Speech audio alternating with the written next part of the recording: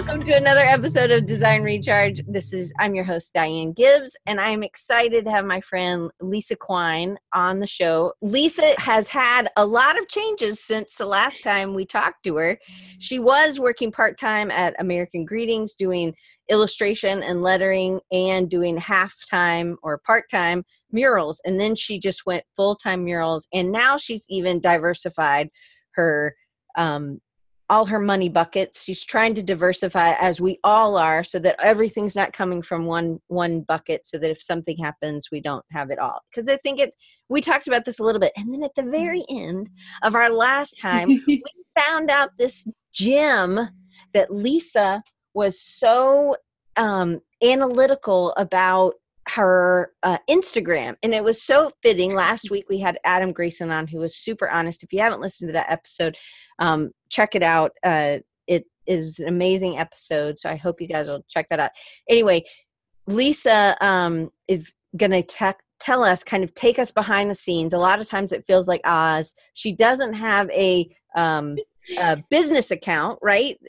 Right. Done some of these, and we're going to give you some of the spoiler. You can hang up now, but she's just nice. Okay. She's one of the nicest people I've ever known. And she's also nice online. So if you had a question or you have something that you want to know, Carla says, okay, I'm gone. That's your cheat code, people. But she's going to kind of dig in to some other things that she's done that I actually absolutely love. And it's really helped her grow. I checked yesterday. It was like 33,000 followers. So you have definitely tapped into something that I think, not that it's a cheat code. I think it takes a lot of work. And I think you give a lot of work to do this. So thank you for being on the show today. Yes, I'm so excited to be here again and chat with you and give away all my secrets / take it with a grain of salt, because I don't know what I'm doing still. I just like testing things out. Hey, and your mom just threw you under the bus and said it was your birthday on Friday. Woohoo! Hey, my birthday was right. Yeah, so we are like a week apart, almost a week and a day, and a whole bunch of years. But happy early birthday! And Paige says happy early birthday too. Thanks. So this is an early gift. Yeah. Well, it was a late gift, me talking to you last week, but I loved it because you have a ton of energy. You're really authentic. You are really this nice. And I think you're this nice to everybody. And somebody who went to CROP, because you were one of the workshop leaders at CROP, said that you were the highlight of that conference for them. Oh my gosh. Had never been. Doesn't that make you feel good? Yes. I mean, it should make your mom feel good too, right? Like, you've raised such a great kid. And this is all for my mom. But it really is amazing that somebody was like, she took the time, her energy, her enthusiasm, passion, and that you are so approachable, that you were really the highlight of that for them. And I just think you got to just take it and take that flag. Well, I appreciate that. And the way I try to look at it is, my first conference was in 2016. Like, first conference ever. It was Weapons of Mass Creation in Cleveland, so not too far from home. And I just remember being so starstruck by all the speakers, everyone even going to the conference. I was like, everyone's so talented and so far like in their career, or it just seemed like that to me. I'm like this newbie on the scene, and I never lost that feeling. Like, every conference I go to, I'm still starstruck by the speakers and stuff, and I try to like keep that in mind when I'm teaching a workshop and stuff. Like, I was just in that person's position not too long ago. I still consider myself somewhat in that position too. So it's a humbling experience, and I try to keep that in mind. We're all here to learn and have fun. And you also, one thing I love about you is that you take the time and that everybody matters. I think that, like, I was like, hey, maybe we could eat lunch. And you're like, yeah. And you just invited me with your friends, and I ate lunch, and I totally interviewed you during lunch. I totally took over the conversation, but it was fantastic. And I think your friends didn't even maybe know all those things. And I mean, it wasn't like it was just me and you. We were also talked to them too. But I think that's a gift for you, that you really do value everyone. And you know that you can learn something from people too. And I think that that's a superpower for you, for sure. Oh, it's just people using people. Okay, but it's not that, right? Okay, so, anything fun is not that. right, using in a good learning way, not like use and abuse, right? Right. So one of the things that I think is where what we can do is track progress, but a lot of times we end up putting, like last week, Adam really put a lot, and I was so thankful for Adam sharing last week, but he really shared how he kind of had so much value, put so much value in getting enough likes or posting something and getting this, but it really doesn't necessarily driving business. And I think a lot of times we have this really inappropriate relationship with social media. And this is where I think you've really had a really good relationship with it. You actually use it like a marketing tool, I think, right? Yes. I mean, it changes almost every day. Right now, I'd like to use it as, well, a marketing tool a little bit, but more as a way to connect with people around the world. Like, I talk to people from France, I talk to people from South America, just places I've never been to. And I just love that about social media, just connecting with people, learning from them, even though they're so far. But like, a message is less than a second, and I think that's really cool. It's just a great way to connect to people. But as a marketing tool, I don't get a lot of work through Instagram, but I think it helps when clients go to my page and see that I do have a lot of followers and a lot of engagement, and I think it weirdly makes them feel a little better about hiring me for a project. It's like accountability, credibility, all those abilities. So one of the things I also love is that you we're such a nice way of saying, no, it's not really only a tool, right? It's not like it's just a hammer. Like, I'm building someone's house, right? And so it's, but you're really making relationships. So this is just a tool to not necessarily reach more people that you get something, but reach people so that you can learn from them just as much as they are learning from you. And I think that that's a really huge mindset. And we talked about this, and this is something that kind of got my panties in a wad at Creative South. I walked up to some friends of mine and they were like, yeah, I only try to like 3 of somebody's posts. And I'm like, what? And they were like, yeah, I don't want to act like a stalker or anything. I was like, if I liked more than 3 of your posts at once, you'd think I was a stalker? And they were like, no. I was like, well, really? Brian says he was in this conversation. Yes. And so, but I really do. I think I'm like, you really think that? And they were like, no, I really feel like they really like my work. And I was like, well, then why I think it's like, hoarding joy from somebody else, because it's really a way to just lift people up. So you and I asked you, because I was just like testing this theory. I'm like, dude, I don't do this. And I'm like, man, am I in the, I'm not doing something else right? But you were, when I asked you that question, if you ever hold back on your number of likes, do you do that ever? No, just today, actually, someone messaged me, and I remember following her work, but because of the algorithm, I guess I didn't like enough of her photos in order to boost her up in my feed. So I went to her page. I liked 20 photos, found some stuff that I definitely missed on for the past couple of weeks, and I messaged her saying hey, I gave you a bunch of likes because I want you back in my feed, essentially, and she was totally cool with it. But I mean, you just got to put yourself in the other person's shoes. Wouldn't you like all those likes? Right. I don't know. And especially when commenting, sometimes when I don't feel like typing out a comment, or I think something oh, that's great, and I just continue scrolling. I'm like, wait a minute, that person would appreciate the comment, right? And if they don't, they're not human. But I just try to speak up when I can. Yeah, I usually don't do it in person, but I can on social media. It feels more comfortable. And so it's something that's reachable. You can do it when it's your time, right? You don't have to schedule. It doesn't have to be right then, right now, which it would be if it was in person. So there's some beauty to social media in that way. So, before we dive super into this, so you've had some pivots, you shifting from lettering only kind of as a side hustle because you were working a full-time job, and then full-time murals, and then American Greetings came in and said, hey, how about working part-time for us?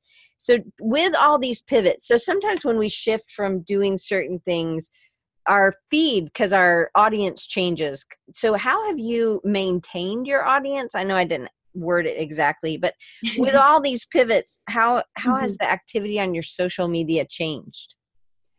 Um, I'm trying to think. I don't really pay attention to like Mm. that I think sort of that's a good thing though, maybe that you're not that right. anal about it. You're just there and Oh yeah. present. Some people, like I'm thinking of Scotty from Perspective Collective. I think he does the black and white every other post thing, and it looks amazing when you go to his feed. There's like a whole pattern there, and this is very common across the board.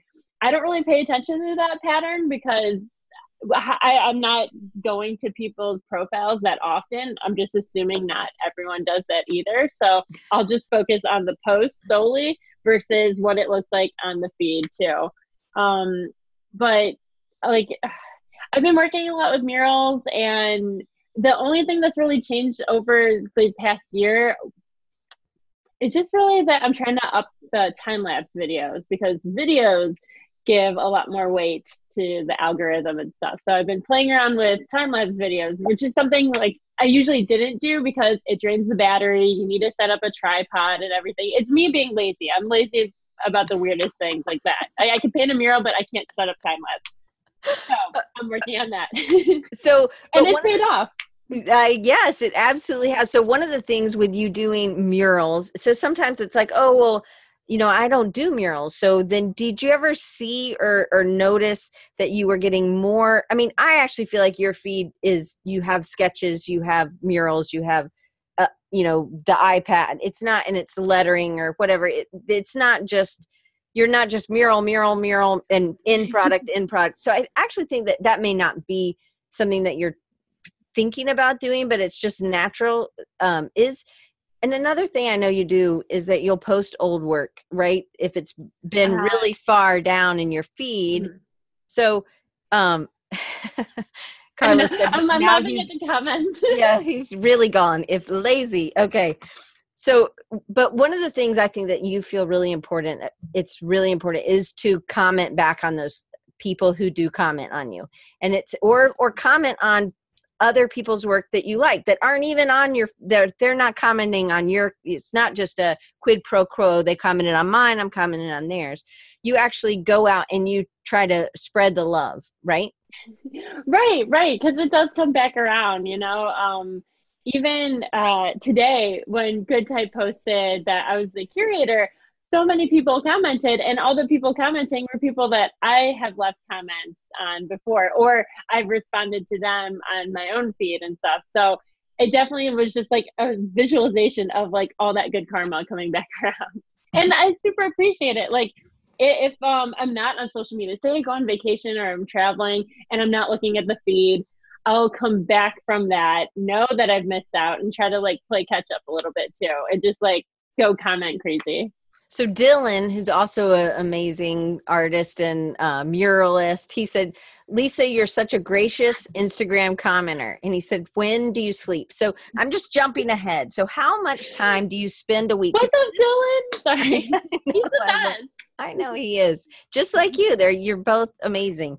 So how much time do you spend doing this? Because this is a relationship building. It's just your brand. This is you are just really nice, and you are such a giver of positivity, I think. So what do you say, hey, Tuesday, I always do it from 10 to 11, or is it just random, and like when you go to the bathroom or you're taking your dog for a walk or whatever, do you have a I wish there was a rhyme or reason. I think I'm a little addicted to Instagram, to be honest. I'm looking at it a lot, and I don't turn off the notifications. So if I see someone I know commenting, I'm like, oh, like I love that person, I need to comment right away. But like I'm sure we might cover this later, but I'm trying to write a book right now, and it's super hard, especially today. So I'll try to like put my phone face down and then get a few paragraphs in, and then reward myself by hopping back on the phone, because honestly, I like it. I like being like Instagram crazy. So but a lot of the work that you do is very detailed and big, like when you're doing a big mural, or when you're even working on the prep for the mural, or you're writing, that's a different kind of mind. So I Oh feel yeah. like sometimes we get out of, like, can you just jump from one thing to the other really easily? Um, yeah, you got to find that flow, and I'm never on my phone when I'm working on a mural, pretty much, because that is definitely a zone. I mean, you're looking at a wall, so you definitely just zone out and lose track of all time. So that's something totally different in itself. But if I am working on a piece on my iPad where things tend to pop up, you got to turn Yeah. off those notifications. So I will do AirPlay on my iPad. But I get tired really easily too. And when you're doing detail stuff or things or tasks that take for a while, my mind gets crazy. I'm like, okay, well, what's going on Instagram right now? So I'll take little breaks here and there, and I will jump back in, get in the flow after that. But for right now, it's easy to jump in and out of stuff, and I think that might be going back to my advertising background when I had to be like that. So, but we're talking like you're working 15 minutes, then you take a break, or you're working an hour and you take a break? Yes, to both. I have no self-control whatsoever. So if I'm really, really, really into something, yes, it'll be an hour. If I'm like, okay, just get this border done, this detailed border done, and then maybe take a little break. So small goals, right? So you're Yeah. interacting and you're using this as a goal reward. It's not Yes. because you're connecting with other people. And do you think you're an introvert or an extrovert? I actually took the Myers-Briggs and I was straight down the middle for all of it. Oh, wow. I Okay. mean, I was certain letters, but it was just like, it wasn't like, you're really this letter and really that letter. It was just right down the middle. So yes to both again. Sorry. All right. So I like that. That's maybe one of the things that so people who are on one side can Mhm. really say, okay, well, this is something she does as a reward. Maybe you don't do that as a reward. You do that. It's more of a pain point. But I think once you start, your friends start responding, or you start making friends, then it is seen more like a reward. So maybe it's about having small goals, get the border done, get the letter S done, get the whatever, and then you're able to kind of like, you're able to really use it because you've had such a great amount of steady growth in Instagram specifically, I think. Yeah. So, I mean, I'm trying to keep track. It's been, I think, 3 years.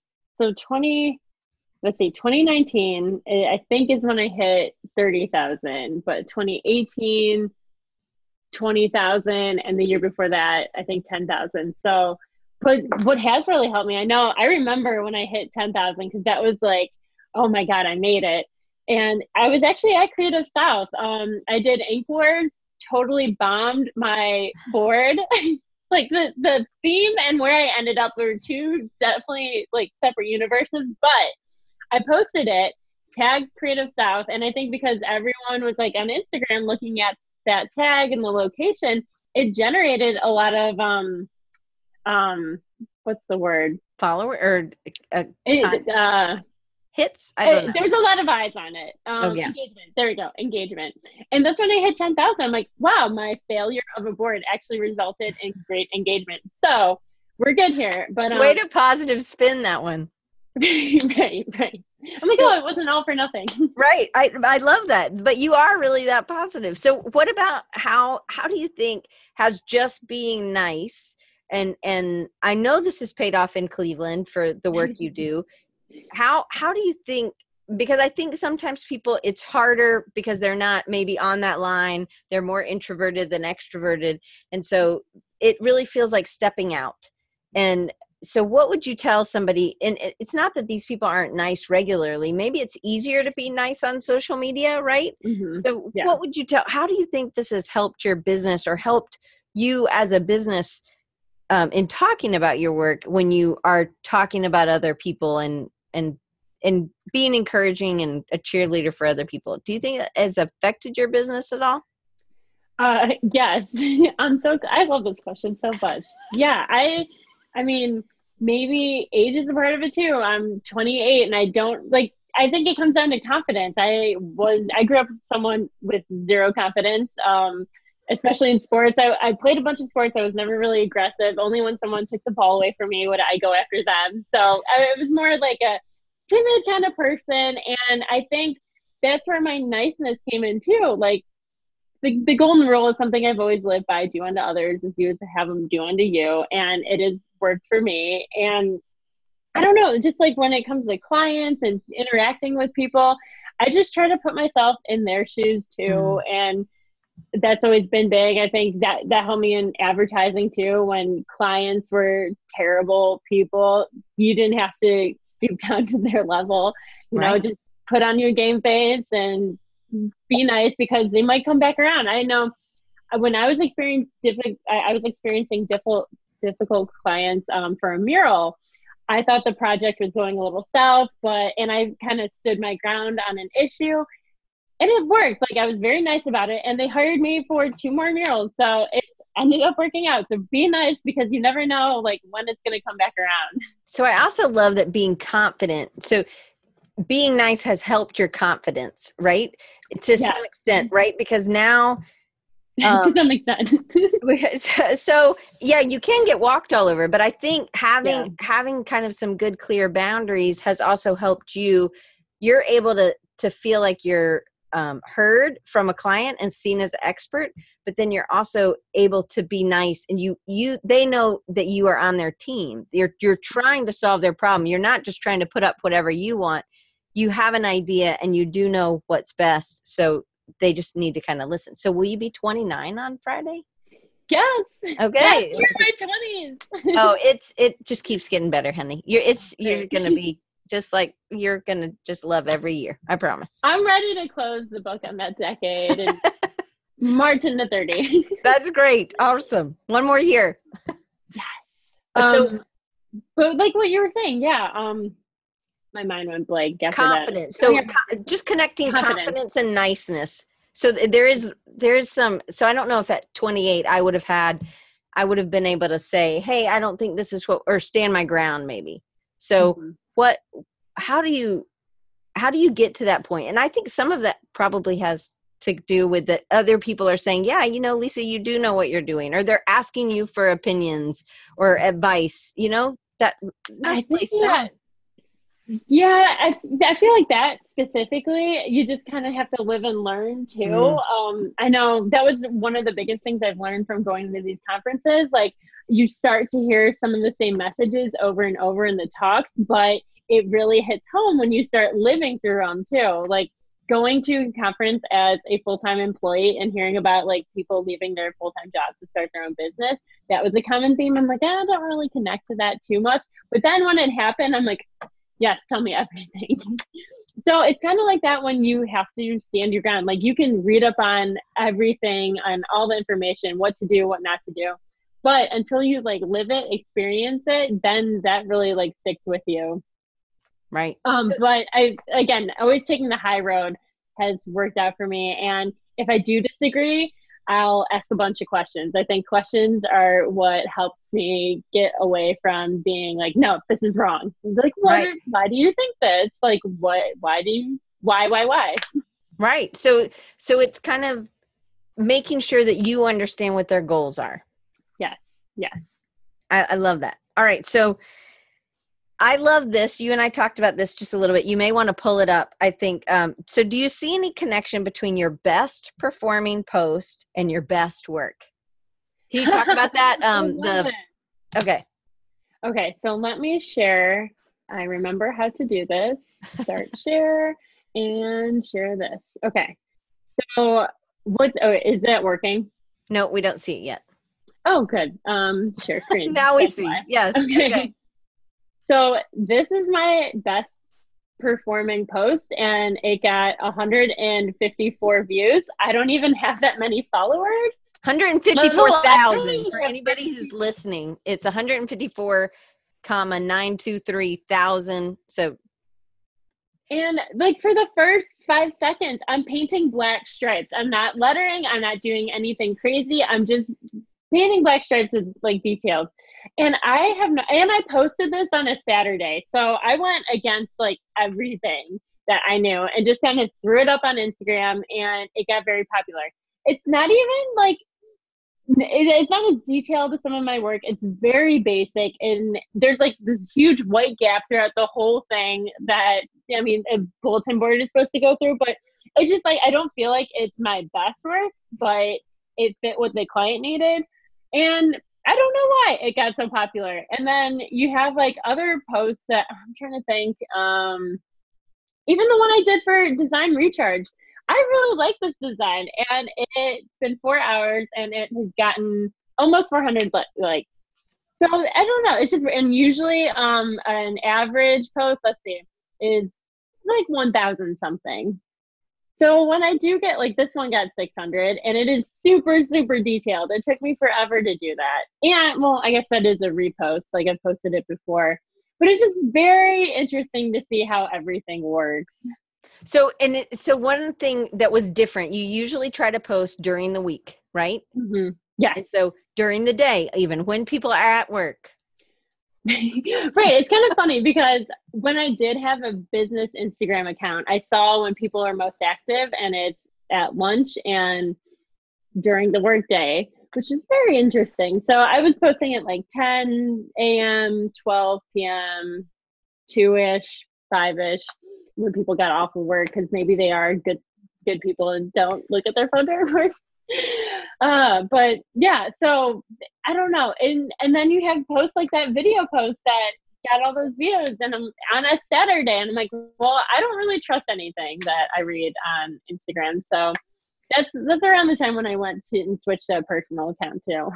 So there's a couple things to maybe take from it. You just got to do some different things, even post things that you don't think are amazing, that you maybe don't, but it maybe is inspiring. I actually think the stripes are really neat. It's a neat design, but you're right. I'm good, you like it. It's just stripes, right?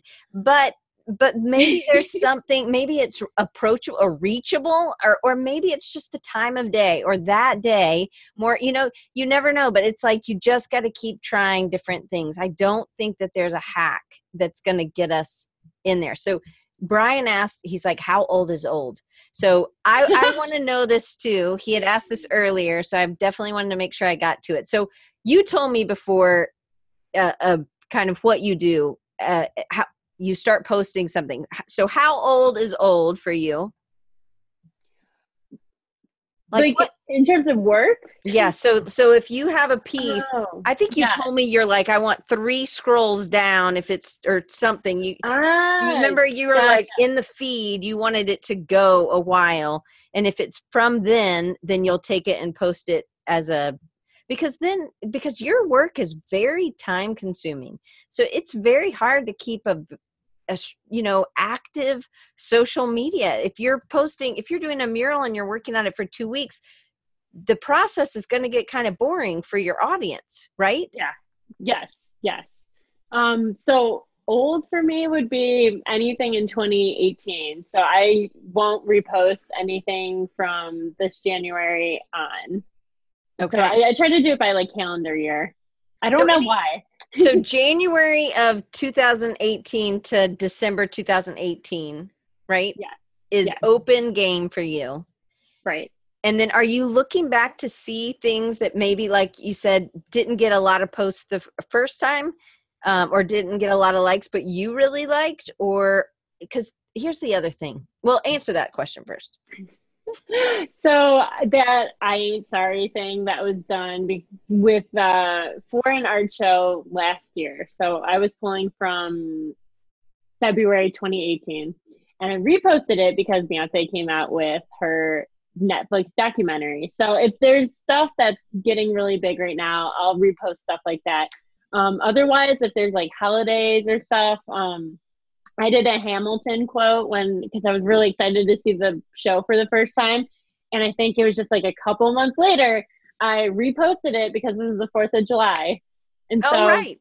I don't know. Anything's game. Like I don't really look at the likes and how well it did and stuff. It's just like if I'm feeling it, I post it. It's all emotional. And so maybe it also has to do with what people are connecting to. So what's going Yeah. on in the world or what's going on, you're going to connect to something like that. So it's not completely, but it's not based off on, oh, I got 150,000 likes on this, I'm going to repost this again. Right. It's not necessarily that. You're really, again, this goes to you being nice, that it's not all about the numbers. And I think that sometimes we get too far into what the numbers are like. Yes. Yes. All right, do you feel passionate about that? Like, what do you say if somebody's like, hey, I just want to get my likes up? Well, it's really hard right now. And I've noticed, like, ever since they changed the algorithm, even people that were getting a lot of engagement, their engagement has gone down too, especially if they're not posting every other day and not on a like frequent basis. So I mean, if you do want to get a lot of likes and stuff, I don't really have the answer, but I know that posting consistently, like I try to post every 2 days, or I try it every day. Sometimes it's every other day. Sometimes there'll be 2 to 3 day gaps. And then I try to like pick up the slack a little bit. But I treat it, like you said, I kind of treat it as a personal tool to connect to people rather than I gotta boost my likes. Like you can look at it analytically or as a person connecting to other people. So I try to do that, and that has been good. Like responding to comments and stuff. Like, you know, the more you interact with it as a person, the more people will interact with it back. But yeah, I try new hashtags too. That's been a new thing. And when that video got 150,000 likes, it's because I used terms like hashtags like street art and stuff like that. And what I did to even get the paragraph of hashtags, I went to hashtag Mural and saw which posts were doing really good and kind of took the hashtags that they were using for theirs. And that's where you're a little trick too. And right, exactly. But that's where it's becoming, it's something for like a business. So you're using this, even though you're maybe not getting a lot of business straight from this, you still think people are seeing this. And it's also a way for you to connect with other people. So it's a way for you to build trust. And I think that if you only are going to see your best friend once a month, that's not a great relationship. But if you're out there 3 times a week with your best friend, do you know what I mean? Like, yeah. It's a friendship that you're making because you're making work and then you're putting it out there. But then you're also you're there every day commenting on other people, but they also want to see. I really feel like some people just don't put their stuff out there. So we really do need to share what we're working on. So that's kind of the next question. You have a lot of client work. You did 30 murals last year in 2018, right? Yeah. So sometimes with murals you can do, but sometimes the same thing can kind of get boring. I think maybe if it's like painting black again, painting black again, or here's another flower in another portion or something. So how, when you're doing client work, sometimes you can't share. And so there's what you clearly don't sleep ever. So how do you manage so many personal projects, or is there personal projects that you just have ongoing? So I mean, I love personal projects, and that is like my favorite way to diversify the work. And I've been fortunate enough to be averaging one art show per year, whether it's at a campus gallery or a local coffee shop. I'll set aside time. I'm like, you know what? I can monetize my passion project by creating art pieces and then hopefully scanning them in and selling them on the internet later too if they don't sell in the show, which I need to work on my online shop. That is like on pause right now. But art shows have been my favorite thing. And why? You know, like because it's like working on personal stuff. Like I don't have a client, I'm my own client, and that's good practice for me too. But it's where my passion lies, like trying new styles and stuff, but doing it with no pressure. I mean, I'm sure I want the art show to be successful, but I'm like having a ton of fun too. And I did Inktober last fall, and I lettered on leaves, which is something I've always wanted to do. I don't know why I haven't. So I'm like, you know what? I'm making time for this.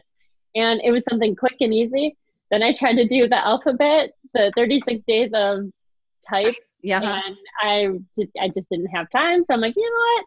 I had an art show a couple months ago, so we'll put the personal projects on pause. So it just depends on what projects I'm taking on in the future, and finding time. Winter and cold months, that's the best. Like now that it's getting warmer out, I probably will put personal projects on hold to go explore warm Cleveland, because that usually doesn't happen that often.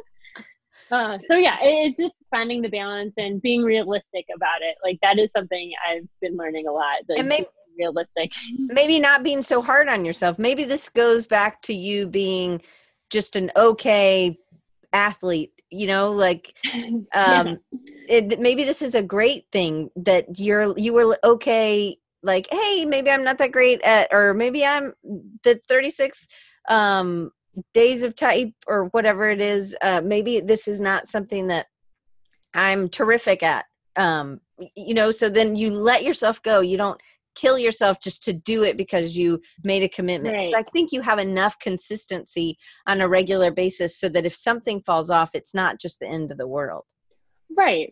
And I welcome failure. Like I did 2 letters and I wasn't having fun either. So I'm like, this isn't worth it. Now I'll find another thing down the line. Also, I'm like reading the comments too. I think I missed a couple questions. I know. So so that's where I'm going back. So one Naomi said, do you have a bundle quick text hashtags? So you don't, or do you bundle quick text hashtags? Oh, it's really a tongue twister. That's a mouthful. So you don't have to type them in every time. Or are you individually typing every hashtag for every post? Oh my God, no. I pull up notes. And I have 3 bundles, one for lettering, one for murals, and one for more illustration stuff. Like if I want to like tap into the illustration world, I have a paragraph for that. So I'll just copy which one I need and paste it. And then, I haven't updated. I updated the mural one, but I need to go back and like keep updating those, because some curated accounts have fallen off as far as like engagement. So it's not even worth going after trying to get them to look at your account. So I'll try to update that and see what the successful people on Instagram are using for their paragraphs and copy. And I will individually type that out, but you only have to do it once and then copy and paste it when you go to post. So I think that's really another good hack, right? How often, if you had enough time in the day to do everything, how often would you be doing that? Like once a quarter? Or once every 6 months? Probably 2 months, maybe. Yeah. 6 months. That's more than enough. 2 to 6 months. Okay, so somewhere in there, depending on, but you're looking at trends, right? You're not just thinking that you have to come up with all these things on your own. I love that. It's funny too, because I feel like I'm really intense about Instagram, but I just started posting again on Dribbble, and I know we talked about like getting back on Behance too, and I hope that I can take like this passion for Instagram and all their hacks and like translate it to sites that actually attract clients. Yeah, absolutely. So, okay, so Carly had a question. She's also a Cleveland girl. So did you say, and Carly made this cute little beaver. Oh my gosh. You know Carly. That. Yeah. Yes. Okay. So did you say that you switched from a business Instagram account to a personal one? And if so, why? Yes. I had a business one, and I know that they like prompt you to make a Facebook page, and they reward you if you spend money on ads on both the Facebook and Instagram accounts. And so I didn't want any part to do with that. I don't want to spend money on ads, and I don't want to be penalized because I'm not giving money to Facebook and Instagram. So that's why I switched to personal. And I know I don't see all the analytics behind Instagram on their social or on their app, but I have other apps that help me with analytics. The one that I'm using now, and I'm using the free version, is Reports with a little plus sign. And it'll show me who I follow and I don't follow back, who I follow and they don't follow me back, and how many people down to the like exact number are following me. And then but it won't show me what's my most popular post. I have to pay for all that and stuff. But I don't need it. Like, I just want little chunks, you know, at a time. I don't need the full analytic picture. Right. And sometimes it's just about being aware of what you're doing, and it's about tracking things. And you can track some of these things on your own. You don't necessarily have to have that business account to do that. Mm-hmm. So it's just, Rox is saying that's just it. That's interesting. And your mom, just to clear it up, that you lettered in soccer and again, Hey, look, I think that's great. So Debbie's saying, this is interesting. I didn't realize the business account. No, don't worry about it. I think it's great. Like, that's just love. She loves you. And it totally is you. Like, you totally downplay. You're super humble. So you were pretty darn good, she said, in these 3 sports. And my graduating class was 120. Let's keep that in mind. All right. So Veronica is also saying this is eye-opening. So back to Debbie. She said, I didn't realize the business account had such an impact on the algorithm. And I do believe that you're in people's feed more if you have the personal account, but it takes it away. And Naomi says the free version of Planoly, Panoly, will show you your most popular posts in the past 30 days. Thank you. But awesome. I also think it's just about keeping up with it. Instead of it just doing it, you really kind of look at the analytics of some of this stuff. And if you aren't paying for it, or like with not being everybody's feed by having a business account, then you're looking at it on your own. And you're looking back at that video and being like, but I think that's you being present. You being present with how many people are responding, the comments. And I think that you spend time on this platform with other people on their posts as much as you spend time. It's not just you respond to your post. And I think that that's a really important part. Yeah. And another thing that popped in my mind, I think there is like a popularity get rich quick kind of thing on Instagram, and that's posting very consistently, which sometimes will put you in a corner. Like, it's a good and bad thing. Like, if you do one thing very, very well and post like that constantly, so people know what to expect. It's like kind of like James Lewis. I love him. He's super nice, and he'll post those videos of him painting logos, like he just did the Avengers. That blew up because the Avengers just came out. Timely. Super smart. Like, it's very. But I want to see like what other work he works on, and I'm sure I could go to sites like Behance and stuff for that, but I think, like, you know, he does this one thing very, very well. I'm sure he does a million other things very well too. But we've come to, like, you know, expect the next video from him, what's it going to be and stuff. And it's very interesting to see him paint slowly, but it's always going to be a video of him painting like that. And I think people can use that to their advantage if they want, like, if they do care about the likes and stuff and want the engagement, like, just post consistently and be really, really good at that one thing.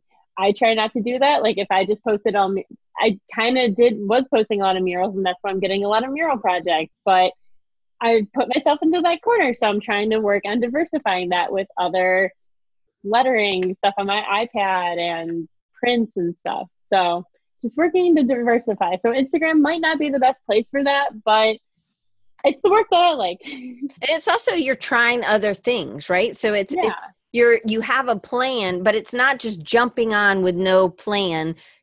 And you also enjoy the platform, I think. So you'll see if you're enjoying. You're going back to Dribbble for a while and see. So we have a couple questions. One was from Lorenzo. He's in Birmingham, Alabama, and he said, "Can you describe?" This is when he emailed. Can you describe what kind or whenever your post did not do well? Was there a time when your audience was not growing or maybe even shrinking? I actually think this is kind of interesting to point out. I do remember, like, I think this was back in 2016 or so. I did try to make my feed look curated, and I started doing all red backgrounds to orange to yellow to greens and stuff. And I think this was back before I had 10,000 followers even. But by doing that, I put myself in a box. I'm just trying to do colored backgrounds. It wasn't something I was comfortable with, but I wanted to try something new. It just sunk. Like I was losing followers, and it just wasn't working out. Like the amount of likes weren't great either. And I hung in for a little bit. I'm like, you know what? Maybe I'll figure it out. Like I'm just gonna, plow through this. And that's when I learned maybe not to do that, like not to stick with it if it's really failing. So that was an eye opener. And it kind of made me nervous to like introduce color in my work. But I like took a step back and like to try to really look at it. I'm like, you know what? I didn't have my heart in it. I was just trying something, and that's fine. Trial and error. But I think that that's one of the things that you do. That's another thing that we could kind of pull out. It's just like the 36 days of type. Maybe your heart wasn't in it, or you were, and not that it's not a bad project. I actually think sometimes doing projects like that other people are doing, like Inktober or like a Homwork or whatever. I think sometimes those things are really good because they create a community, and then you can really stand out because your work is different or unique. But there is a time that you just say, hey, this isn't for me. I need more substance in what I'm posting than just a blue background today, a purple background tomorrow. Right. And I think that you are more substantial than just that. So Matt has a question that I want to get answered. Matt's an illustrator in Loveland, Colorado. He said, what work would you like to get that you haven't gotten yet? And how would you approach going after that kind of work? I really wanted to do a book cover. So I was posting just random quotes that I've done on book covers because it kind of looked like a book cover, even though it wasn't. And if you scroll down a little bit, you could kind of see some of them. I put it in a carousel, and then I pulled out some and just posted them randomly throughout the year. I almost got 2 book cover projects. Both of them fell through. And I was like, okay, I'm going to keep at it. I'm going to keep posting book projects here and there, or book covers here and there when I have time. But now I'm actually working on a book. So I'll be doing a cover and the whole book. But I just, sometimes you don't get them, and that's fine if I just keep going at it. Actually, I was at Crop, and Lauren Hum was one of the keynotes, and she had a passion project that flopped. She had lettered on jars of junk change, just like where, like, this is for travel, this is for wine and cheese and stuff. And she left it there on her website. Years later, I think it was just like 3 years or 5 years later, an art director who worked at a bank picked it up and used it in an ad, and it was worth like 5 digits from something that she already did like years and years ago. So it does pay to have it somewhere on the internet, just in case someone does come across it and want to use it. So I will be adding that to my website whenever I get it up and running, just in case. And I also think that those things go with like SEO, or even just on social media using hashtags or changing hashtags up for some posts. But that starts to feel like a full-time job, and I don't know when you get to do your creative work. So some people who are not that analytical, and this doesn't feel like a game, because I feel like it kind of feels like a game to you, and you can enjoy this part of it. That they need to maybe schedule some time to do that. So Andre, he's in Portugal, one of my favorites. He comes a lot. So he has a question. Do you think it's a good idea to celebrate an X number of followers? So he reached 1,000 followers recently, and he hasn't posted about it. Do you think that that's something, or do you do something when you do that? I used to. I posted a thing for 1,500, or sorry, 5,000, 1,000, 5,000, and maybe 10,000, and I stopped doing it.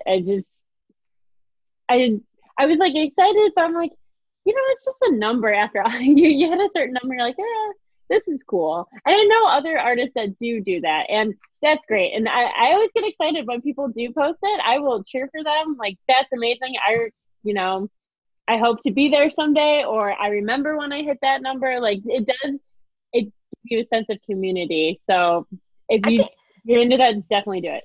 So I think that it's how you and the people that you follow, how do you feel when somebody else posts that? And so I would ask you that question, Andre. I would say, well, how does it make you feel? Because if you really got something out of it, because you felt like part of the people that were getting them to that number, and that you felt like part of the community.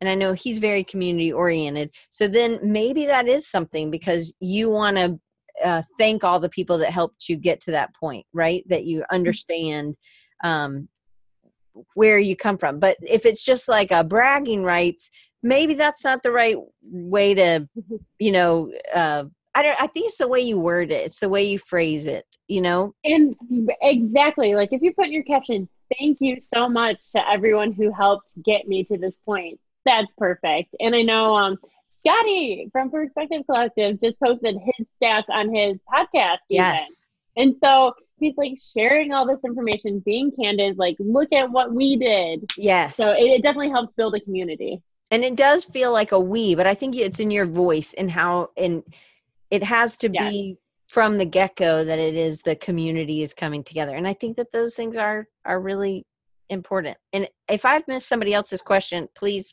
repost it here so that I can make sure that I get it done. So we just have a few minutes left, and we have a lot of other questions. Okay. So no. You look at the chat for me, and I'm going to look at my questions.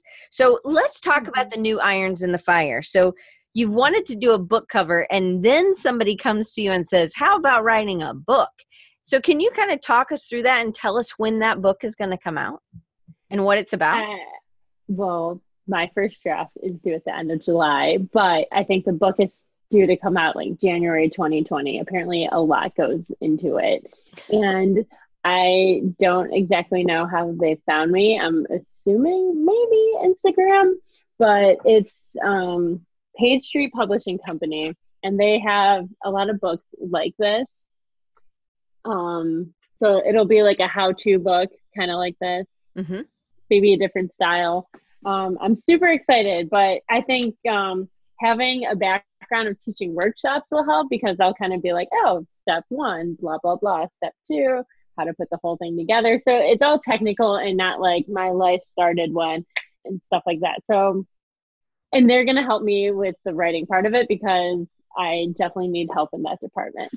So probably doing workshops, and a lot of times when you do workshops, you don't get paid, right? Sometimes you get a free spot at the conference, or you get your hotel paid for, or your flight or something like that, but you're not getting a portion of the conference. I was about to say hotel fees. You're definitely not getting part of the hotel fees, but you're not getting part of, so you're doing these things that you're also honing this skill. So it could be that you create these things and then people see that you're an expert, and you're at these conferences doing these things. So then they want you to be a part of this. Plus you also clearly had a love for books and type and hand lettering.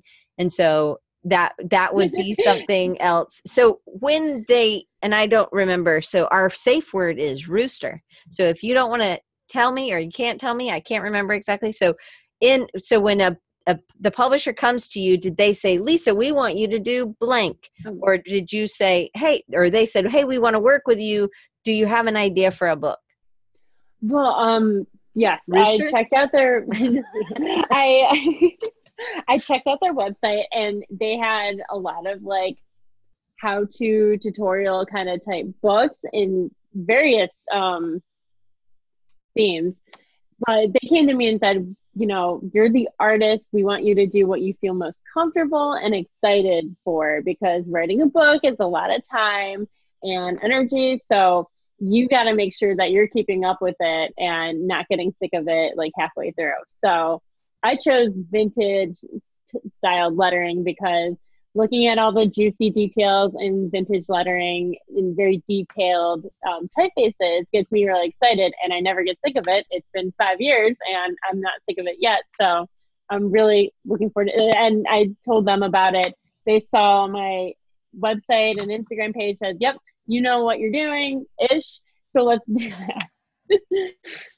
You do know. So, but there's also, you've chosen to do something that you're really passionate about, that you're already maybe posting, that you're already doing elements from other retro or vintage styles, right? Yes. I go, you know what? I bought Jason Carn? Yeah, Karn. Karn, Uh-huh. sorry, Karn. Yeah. I bought his lettering library. I'm drawing a lot of inspiration from that. I love those PDFs so much.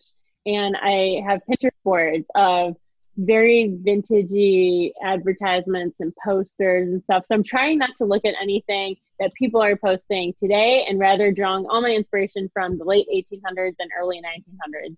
It helps with copyright infringement and like for making my work stand out a little bit. I love that. And that you're also a great researcher. So you're also thinking about the audience of who is going to be seeing this and trying to find something that it hasn't been overdone so that you can add something new, which I think is, again, one of your superpowers. And it's insane how technical lettering was back then. They have this grid and they were showing the width of a letter like is 5 blocks high and 3 blocks wide. And then like W could be like 5 blocks, but usually letters are 3 blocks wide, 5 blocks high. And I'm like, oh my gosh, like I just draw 2 lines and make the letter fit within those two. But maybe that's good. I think some people Yeah. maybe that's what they need, right? It doesn't have to be blocks and whatever. Like sometimes it's just about and maybe you have to analyze it. I think that's where you have had enough working with other people teaching them that you can kind of like, okay, well, I remember that lady had a problem with that and that guy had a problem with that. So I'm going to try to address these things. If these are where you struggle, then, you know, I just do 2 lines, but if you're lost, then maybe try the blocks or maybe, you know, there's other, you're an excellent problem solver. So definitely, I think, I'm sorry. I shouldn't read the chat. Carlos is like popping in about the theme song. So anyway, sorry. So they're saying, Andre said, have you guys ever heard of Reedsy? Have you ever heard of that? REEDSY.com. No, but I will definitely be checking it out. I will too. He says it's graphic design, covers, and book layout, I guess. Oh, it's freelance services just for books. Oh my God, amazing. Yeah. Yes, I will definitely be using that. And thank you so much. Oh, and Carly says it's great for self-publishers. So that's cool. All right. Good resources for sure. All right. So we have hit our hour mark. So I know. How was that so quick? I know we did it. I like have so many holes in my thing. So tell me what, is this the path you thought it would be? You've gone full-time, from full-time to freelance full-time to freelance part-time working for somebody else because they just loved your work and then doing murals. So where is this the path? Are you happy? Do you have any regrets? What's the next step? Plans? No. Regrets? No. Next steps? Yes. I I will be trying to, like we said, look at other revenue streams because like Cleveland's great. I love it because not a whole lot of people are doing type-based murals, and I think like it'll start to trickle in as it gets more and more popular. But Cleveland will probably run out of walls or willing clients at some point, and I need to start branching out. But also, like, I want to find stuff that I could do out of home too, rather than travel to all these construction sites and probably breathe in all that dust and use porta potties instead of functioning restrooms. Like there's so many things that go into muraling that you don't consider. Right. The heights, I'm terrified of heights. So getting projects where I'm not up on 3 feet of or 3 tiers of scaffolding, that'll be great. Why did you do you rope in or tie in when you're that? I should. They gave me a harness. It's like an extra large, so I didn't use it. But and you're like, is this for me and someone else? Yeah, But you just like I love this one quote that I actually lettered on a wall. It's it never gets easier. You just get better, and that's exactly how I feel. Working on the getting better, but it never ever gets easier. Like it's the same job. Like heights never get less scary for me. I just find ways to cope with it. So you have one quote that really is speaking to me right now, and it was just it's a mural. It's great. It's on you had to get on some scaffolding, I know. So it's just dream big. Do you think that dreaming big is something that you ever struggle with, or do you think you've always been a realistic dreamer, or do you think you've always been a big dreamer? Like you think, hey, I can do this. This is big. I can do this. Yeah, it's a struggle, yes and no. Like, I remember in high school and college, I wanted a big girl job. That's where my mind was. Like, I want the corner office with the BlackBerry, because BlackBerries were really popular at the time. And I'm like, I want like a black briefcase to carry a laptop that the company gives me. Like, it was so weird. Like, I just wanted to be like a businesswoman with a black blazer and, the 9 to 5. That was my dream. And then here we are. Because that was success to you. Yes. So like going through life and changing what success is, like, and it's weird too, because now I don't know what to dream for, really. Like, when people ask me what's my dream client, I don't have one, because I get excited for all the projects that I currently have. Like, I should be thinking like, what big one should I go after? But I'm too busy like having fun with the one I have. And they're the ones that attract more clients like them. Like, I know I did a mural in a building that was under construction, and the people they had coming designing their furniture, they hired me to do their office too. So it was just like having fun with the projects that you have right now, like, will attract other projects, like-minded clients. That's cool. I think that it's also your enthusiasm that is catching, and people want to be a part of what you're doing. So I think shifting from murals, because I think that can be hard on your body. I mean, I definitely don't want to go to a porta potty. I mean, I avoid those, and I have a very small bladder. But what, so it's like but you do like analyze, say, am I enjoying every moment of this? And then you're saying, you know what, I'm going to shift. I'm going to do something else. And you made a conscious choice. Like, hey, I did 30 murals. I know I can do it. So now I'm shifting to doing something else on purpose, right? Right. My dream isn't to do 60 murals in a year and try to like always up that number. That's insane. So it's like, well, 30 is pretty insane. I don't know. A year is 360 some days. So 30 murals can get done. Yeah. For sure, but you analyzed that and you thought, okay, hey, I don't want to do 60. I don't want to do another 30 maybe murals. You will be maybe more specific. You'll still do murals, but maybe you're going to shift and do some other things too. Mm-hmm. I just think it's about assessing your situation on a regular basis. Yes. Do you do that at your birthday, or do you do that at January, or? Yes, I remember like when I first went into the workforce or whatever, I always looked at my birthday as being the start of a new year. Like, me too. Isn't it great? Because I had no concept of time after being outside of school, because like we didn't have a summer break or anything. So I'm like, what are the days? So I'm just like, my birthday, that'll be the start of the year. And I'm glad that you think it is. It's funny. May's a great May and the end of April. Into April. I think we're probably the same. Are you a Taurus? Yeah. Yep. That's us. Oh. All right. So Debbie says, it's probably too late for another question. It's never too late, Debbie. But I'm curious to know how Lisa prices out a mural, based on client budget or based on how she values her work. So I give 3 options, all based on square footage. And I think recently, like a very common one I stick with is, if it's a simple quote in one color, it's $8 per square foot. And then a little more color, a little more words, a little more details, $10 a square foot. And then all out edge to edge craziness, $12 a square foot. And then I'll hike that, like, that's just like medium. If it's a smaller client, I'll reduce the rate. If it's a bigger client or bigger office, I'll up the rate a little bit. But I try to give them 3 options. They always go for the middle one. That's cool. So that's good to know. If you really want to make something, maybe price that out as the middle price. Okay. So then it's also about that. So bracketing, as well as you get better or more people want your time, it's value based. So your prices are going to go up.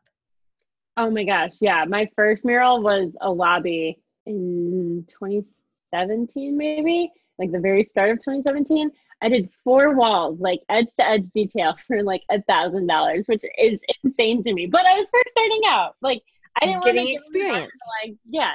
So with experience comes changes in the price.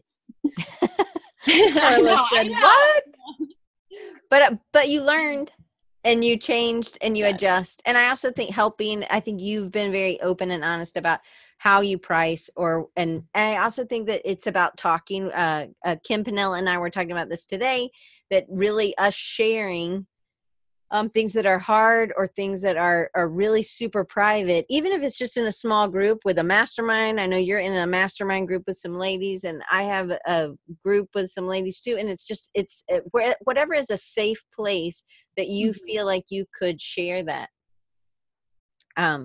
And then Doc said, and then you immediately learned and knew that was not going to be the same for the next mural. Exactly. Yeah. People do hate talking about money, but it doesn't help us as a unit. It really helps everybody if we do talk about money, and it's based on experience. It's based on your time, right? Jackson's here to say hi. Hello. What's his name? Jackson. That's my dog's name too. Oh, my dog's much smaller though, but super cute. Well, he's got to go to the vet today. Oh, ooh. Hope it's just fine. a regular Checkup. Just a little checkup. Oh, good. Well, he's beautiful. Well, Lisa, I'm going to make sure everybody knows how to follow you. So they can follow you on Instagram at Lisa, just regular how you spell Lisa, an underscore, and then Quine, Quine. And that's in the chat as well. And then it'll be underneath as well, lisaquine.com. And she's updating her website, people. So don't be hating. But thank you everybody for coming live. And next week we have Kyle Courtwright, and he's logo. He does a ton of stuff with that. He also does strategy. Ooh. So I'm excited to have Kyle. And then in 2 weeks, we're going to do a podcasters thing. So we've got from we got somebody from the UK, we got Carlos from California, and we got Daryl from Atlanta, and I'm excited to kind of have oh my gosh, that's like a super podcast. Yeah, it'll be fun. It'll be really fun. But Lisa, thank you so much for your time. And I totally forgot to say that this is sponsored by Audible. Today's podcast is brought to you by Audible. You can get a free audiobook download and 30-day free. Me too. A 30-day free trial if you go to audibletrial.com/designrecharge. There's over 180,000 titles to choose from on your iPhone, your Android, Kindle, or MP3 player. So, and there will be other stuff that comes at the end that I've just been putting at the end. It's me in a different outfit. Anyway, thank you for sharing, for being open and honest with us. You have such a great story, and you're so hopeful, and I really just think that you epitomize what Design Recharge is about. So thank you for sharing and being open and honest. And thank you for having me on the show and translating all my interesting, weird thoughts into stuff that people can understand. So thank you for that. Well, I'm happy, super thankful that you are my friend, and I always learn stuff, and I just think you gave us a lot of really good tips, and I can't wait to get the show notes from this one. So, thank you so much.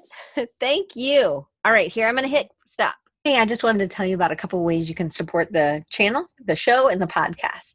One, you can get extra content delivered to you to patrons only by going to patreon.com/Diane Gibbs. And then my favorite way to build websites has changed a little bit recently. I am now using the Elementor plugin with the Divi theme. The Elementor plugin works with almost any theme. It makes almost any theme invincible. This plugin has changed the way that I've been able to design websites. It was allowing me to work at such a faster speed where other plugins fell short. Now I don't need that. I just need Elementor. You go to bit.ly/DR Elementor. My favorite theme, of course, which I've told you about before, is the Divi theme. It gives you complete control, I purchased the lifetime plan, which was $250. I believe that's the same price it is now. And you can, for the lifetime, you never have to pay a renewal fee every year, which it's about, I think, $80. It is based off of a grid system. And now I need one theme and I can do custom sites. And it allows me to use strategy and customize for their needs instead of trying to adjust a theme that already exists. And the last thing that I love that I use every day is Audible. Audible has changed my business and has changed my life. I listen to more books than I physically read nowadays. I listen when I work out, when I mow, when I have a long commute. These are all affiliate links. So that means if you click on the link and purchase an item, I will receive an affiliate commission. So that's it. Those are ways to support the show. Thanks.